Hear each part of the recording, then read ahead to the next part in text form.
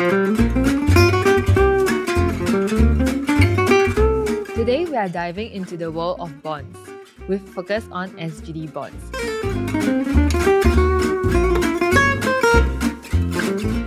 Hi, I'm Feng Yi from Bond Supermart. Welcome to another episode of our podcast series where we share with you about new bond issues and hold discussions on the fixed income market. Today, we are very happy to have with us Willie Keng from DividendTitan.com, who will help us analyze the SGD bond space. So hello Willie, very happy to have you back with us today. So could you introduce yourself to our audience? Yeah, sure. Hello, my name is Willie and I'm the writer of a financial blog called DividendTitan.com. I've been writing for more than 3 years, sharing ideas across the dividend investing space. So I look primarily in Singapore, Hong Kong, and also in the US as well. I see. Thank you so much for coming and joining us today. So to kick things off, let's start off with a very, very basic question. Can you give us an introduction to our key topic today, which is SGD bonds? Yeah, sure. I mean, for myself, I came from credit analyst. As a credit analyst, I've been looking at the bond market. So not just the dollar bond market, but also the Singapore dollar bond market. And Singapore dollar bond market, for me, always has a place in my heart because this is something which I look at quite often. So Singapore dollar bond market is a very unique market because on one hand, right, it is considered a local currency market. But the thing is, right, with all the whole idea of interest rates going up, you have the US dollar becoming stronger. A lot of this local currency bond market has always been very volatile because when you're always buying into this local bond, they tend to have the risk of the currency movement. But surprisingly for Singapore dollar bonds, because the exposure is in the Singapore dollar and Singapore dollar has always been pretty strong against the US dollar, against most of the Asian currencies, which makes our local bond market a very unique position because it sort of attracts investors not just in Singapore but also across the world because of our stronger currency. Having said that, it's also a relatively young market because if you compare to other local currency bond market, it has a smaller issue size outstanding. So for Sing dollar bond market, last year there's a total of about $22 billion of issuance. Year to date, there's roughly about at least $500 billion of bonds of Singapore dollar bond outstanding. So compared to say the Chinese local bond market, the Japanese bond market, and even the Korean bond market, Singapore sort of pales in comparison into that size. But having said that, it does offer a lot of diversity. And what's also more interesting is that, in talking about the yield, talking about the income, talking about the quality of this market, it is there because it is well backed by a lot of very high quality companies. I see. Okay, I think you mentioned briefly just now, but also just to dig a bit more into this introduction. So how big is the bond market and what can actually investors expect from it? That's a good point. So from a start, there's roughly about $500 billion of bond issuances so far in the Singapore dollar bond market. And just to give a very simple breakdown, it consists mainly of your government bonds, your stat bonds or your government agency bonds. So you're talking about like your HDB bonds, for example. You have your JTC bonds and even universities which issue bonds. It's also counted in the whole Singapore dollar bond market. Okay. Then the next one, the next biggest pie is the financial institutions. So financial institutions take up another portion of the Singapore dollar bond market.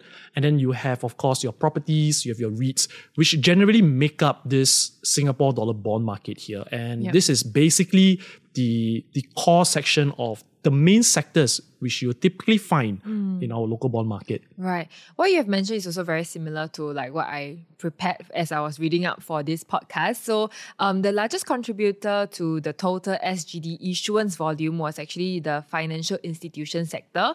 And just wondering if you could shed light on the breakdown of these contributors to issuance volume and also what are the likely possible causes for it. So financial institutions take up roughly about a third to 40% of the entire pie of the Singapore dollar bond market today. Oh, that's close to half. Yeah, and the reason why is because for bonds, right, for bond markets, investors are typically more interested in investing in companies where they have physical or financial assets. That means it must be backed by some form of tangible assets which you can see. So it's very different when we are looking at stocks, for example, because the focus for stocks is looking a lot on the potential of the cash flow which these businesses bring about. But for bond investors or income investors, typically we want to be looking at the assets, the physical assets or the financial assets. And that's why financial institutions tend to be a much larger proportion of the pie in the Singapore dollar bond market, because as Asian investors or as local investors, we sort of sought comfort in financial institutions because they do have high quality financial assets. For example, your mortgages, your loans, your investments as well. And banks typically, they invest also in government bonds, government securities. And these are considered high quality investment assets, which when you actually invest in these banks, there is actually a comfort there. So typically because of that, a lot of investors, they like to be looking into some of these financial institutions, which means that these financial institutions would want to issue bonds to these investors. Hence the size of the financial institutions in the Singapore bond market. I see. Thank you for helping us make sense. I'm wondering what makes the SGD bonds unique in this bond market landscape? Yeah, that's something which is very, very interesting for me.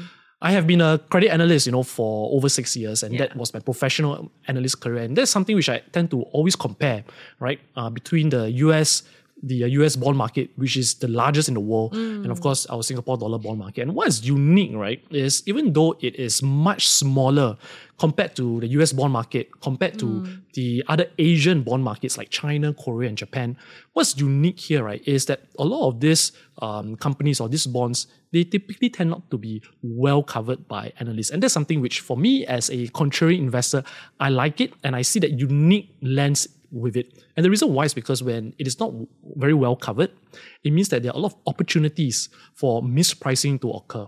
So typically in the US, for example, the US bond market, you can have one bond issuance. It can be at least, $1 billion worth of bonds issued at any point in time. But in Singapore, you can see very small issuance sizes of, say, $100 million, $50 million. And to a US investor, this is really peanuts. A lot of the global funds might not even want to consider because it's too small. But if you are an individual investor or if you own a small fund investing in slightly higher yielding bonds, for example, this makes it a very unique and interesting opportunity here. Because that's where the Singapore dollar bond market can really offer that kind of premium, for example, premium in a sense where you can offer a much higher yield because it is not as well covered compared to other markets because it's smaller. And at the same time, a lot of these bonds in the Singapore dollar bond market are typically unrated, which further adds on to the point that there are a lot more opportunities, a lot of mispricing which would occur. So this mispricing means that you can actually get a very good bang for your buck kind of value. Value for money. Exactly. If you do your due diligence right. Right. Thanks for sharing. So those are the perks. Now I'm wondering, what are the risks involved then? So with those opportunities, there's always those risks as well. And that's something which we have to pay extra careful, especially to a much smaller market like the Singapore dollar bond market. So because it is not as well covered, which means that there could be a higher chance of, for example, corporate governance issue. Don't forget, just to sidetrack that in Asia, or at least in Singapore, other than the government securities or the government bonds and also the financial institutions, a lot of the corporate bonds, for example, in Singapore, are actually family-owned businesses, which also leaves a lot of room for corporate governance issues. For example, when I was a credit analyst a couple of years back, I remember at one point sitting in a meeting room with a very small company, and they have a bond which was about to refinance. And they came in talking about how well the company is doing and how well that they have many projects and they're looking to actually refinance, and they have big projects in China doing exhibition and all that. So they were really positive about it. But a couple of months later, that same company, which has a bond issue outstanding, defaulted. And the reason why was because they didn't have enough cash, number one. And number two, whatever which was appeared on the balance sheet was actually a fictitious amount because they were burning more cash than it was in the balance sheet alone. And as a result, they couldn't refinance the bonds and they had to default. So you might actually come across some risk when you're investing in the local bond market. But having said that, other risks also, because it's unrated, typically for the Singapore bond market, it's typically unrated for smaller issues, which means that you might not get in as much research or coverage as you might like in that whole space itself. So that could be one big risk over there. And lastly, of course, the Singapore bond market is slightly smaller. So typically when you hold on to some of these bonds, you might not be able to trade that frequently. Right. So you have to hold it on to maturity. I see. Okay, thank you for covering like the advantages and also the risks. So now I'm thinking, how can SGD bonds actually fit to an investor's portfolio? So that's a very good point here. So for Singapore dollar bonds, right, having said that, income is always one crucial thing which I love about bonds, because once the coupon has been fixed at the start, you will know with certainty that you'll definitely get these coupons all the way until it matures. And the beauty of the Singapore dollar bond market is that a lot of the Singapore bonds tend to be much shorter in maturity. So unlike bonds which are in the US, for example, where you have to buy 5 years, 10 years in order to get the good yield, in the Singapore bond market, you typically can get bonds which are maturing, say in 1 year or even up to 3 years, which is very short. This gives a lot of certainty. Like let's say if you want to refinance, you have a very high certainty that the money can be repaid back to you, assuming that the company is good. So that's one very good thing about having bonds in our portfolio. Another thing is that because bonds typically are not very sensitive to the market price fluctuation, because number one, there isn't a lot of bonds being traded, so you don't really have very volatile prices in the Singapore bond market, which means that typically this sort of stabilizes the value of your portfolio. So as long as the bonds or the companies which you are investing in have consistent revenue, consistent profits, and they have a very strong capability and willingness to pay back all these bonds, your principal and your coupons, then it fits very well into your portfolio. Right. Because you know that at the end of the day, how the prices move up or down for a bond, as long as you can get your principal back and you pay your coupon back, it doesn't matter what happens in between from now when the bond starts being issued all the way to the end. Correct. So this is very different from stocks, for example, because if you make a mistake, the share price can always be falling year after year. So that's one big risk. So having that bonds adds stability to the portfolio. Yes, for sure. All right. So for 2023 as a whole, MAS core inflation is expected to average 3.5 to 4.5%. So how can SGD bonds be an attractive asset class to help us keep up with inflation? Okay, that's a very, very good question, because it's thinking about if inflation is roughly about 4+%, then does it still make sense to be buying bonds at that kind of yield, right? But if you think about it, inflation sometimes is very difficult to forecast. But on the other hand, if you look at bonds, the beauty about the Singapore dollar bond market, as I've shared earlier, right, is because a lot of them, they are very short in maturity, meaning that it matures only in a couple of years. Yep. So even if inflation continues to go up, every time when the company starts to refinance themselves, they have to refinance at the much higher interest rate, because as inflation goes up, it also means that central banks or the interest rate environment will also go up as well. So bonds might actually be bad if the maturity is very long, say 10 years, 15 years, 20 years. So as inflation goes up, there's no way of increasing the yield because the coupon is fixed. However, if you buy bonds which are shorter in maturity, which matures every few years, as interest rates go up to beat the inflation, the bonds must also catch up. The bond yields must also catch up with this inflation. So I'm not too worried if I were a bond investor and inflation continues to go up, I will also know that if I refinance my bonds in the future, I can be sure that the yield will probably go up as well in order to beat the inflation. Right. So it offers stability plus, it revises itself on its own in a way. Right. Okay. So as the global growth outlook remains uncertain, so prospect for Singapore's GDP growth may dim a little bit. So considering this growth backdrop and also outlook, are we still optimistic about investing in SGD bonds? So that's the thing, right? Like in terms of growth outlook, this is something which people always think about, right? On one hand, you have the top-down approach, meaning that you always look at the macro itself. But for me, looking at the Singapore dollar bond market, I think it's better to pay attention to the company itself. So going from a bottom-up approach. And really the reason why, if you dig slightly deeper into the sectors, as we have mentioned earlier, a lot of it is coming from government, government securities, financial institutions, property developers, REITs, for example. It used to be the oil and gas sector. But if you focus on this few couple of sectors, a lot of the businesses, they tend to still do well regardless of how the economy is doing, which means that they are still able to grow grow consistently in terms of their revenue, in terms of their profit. They still are able to generate the operating cash flow, their free cash flow as well. And a lot of the companies, if you were to pay closer attention to, a lot of them, they have actually been around for a very long time. So they have been through the cycles of the economy. So whether the outlook is good or bad, I think what's important here is to be picking some of the companies or the businesses with a long-term track record.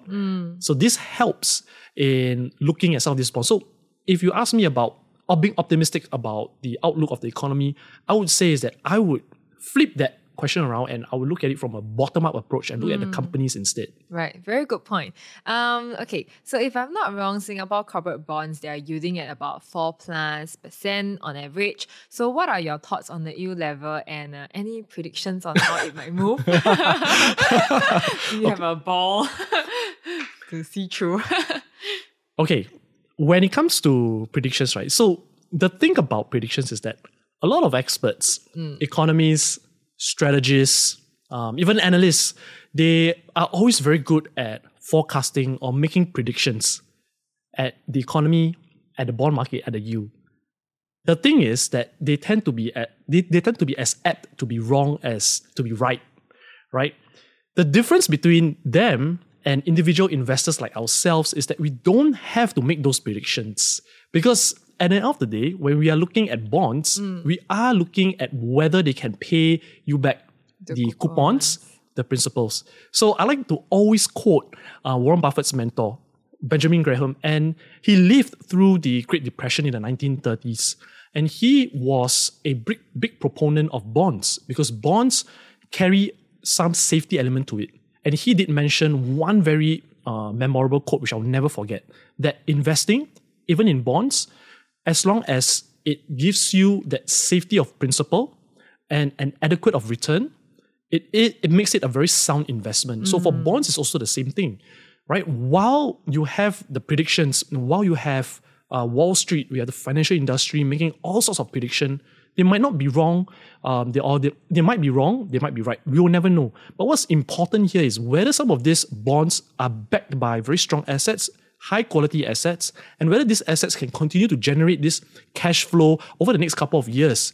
And this allows the company to willingly pay back the bonds and ability to actually pay back these bonds. So while talking about predictions, I wouldn't know where the market or where the outlook is going next month or the next year. But what I do know is as long as I can pick a business or a company where they have sustainable or predictable cash flow, they have very strong and sound financial position or very good balance sheet, then of course I want to be investing in some of these bonds. And as long as they provide me with the adequate rate of return for myself, I mean, why not? Right. Similar to the bottom-up approach that you mentioned earlier also.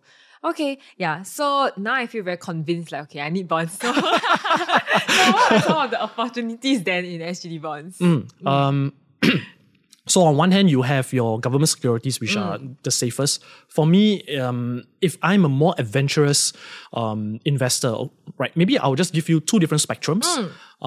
For the very safe, conservative investors, you probably be wanting to be looking at the high-rated, high-quality bonds coming from your government-linked corporations, for example.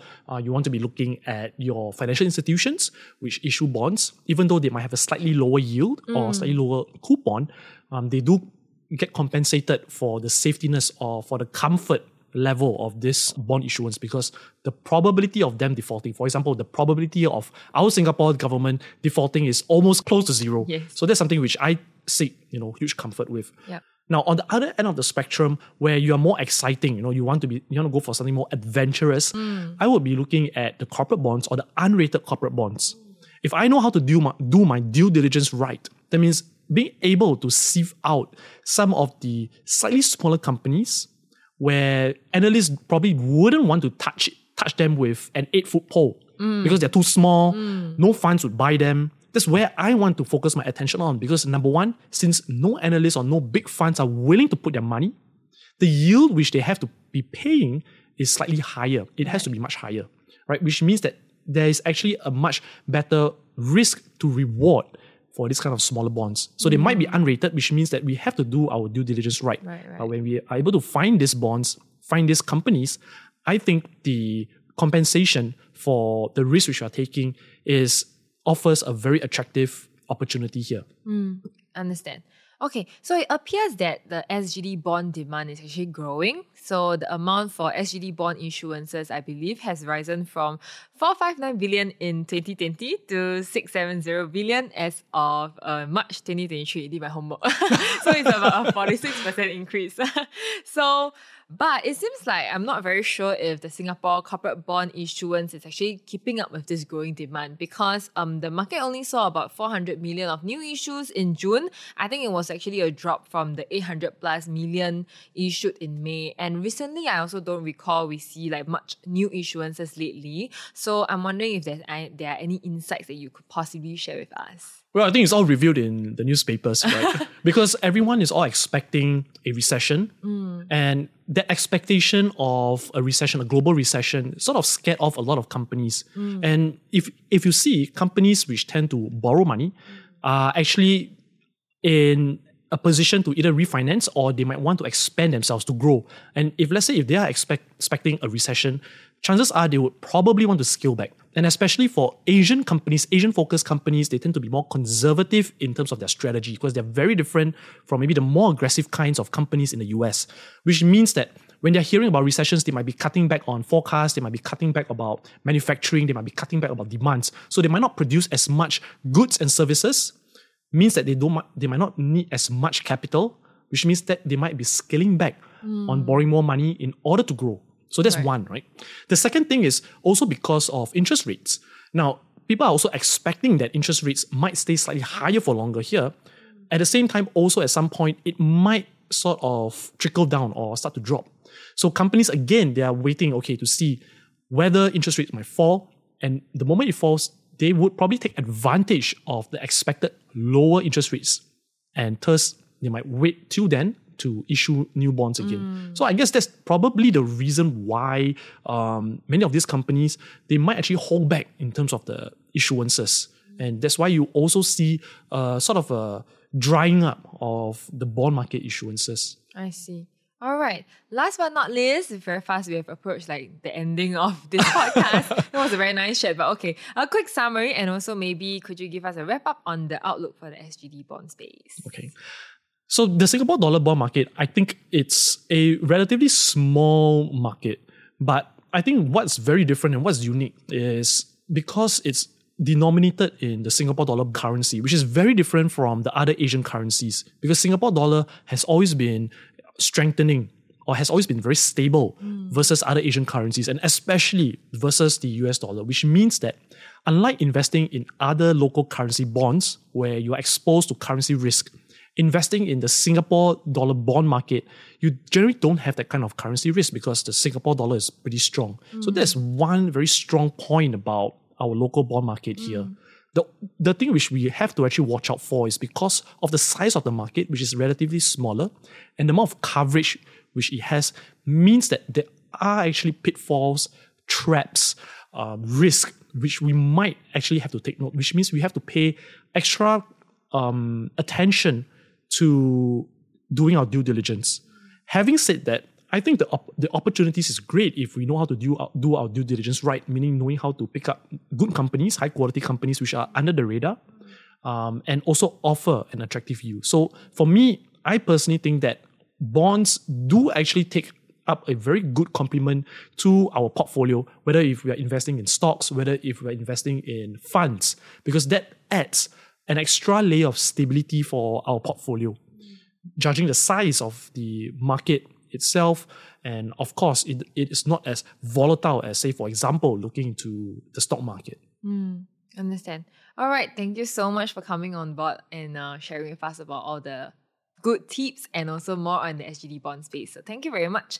And this episode was brought to you by Bond Supermart. I'm Feng Yi, and our guest speaker with us today is Willie Keng. Follow Bond Supermart on Twitter, Facebook, and Telegram to get first-hand updates on new bond issues, credit updates, and special events. For bond information and articles, visit our website bondsupermart.com. Thanks for listening and we'll see you soon.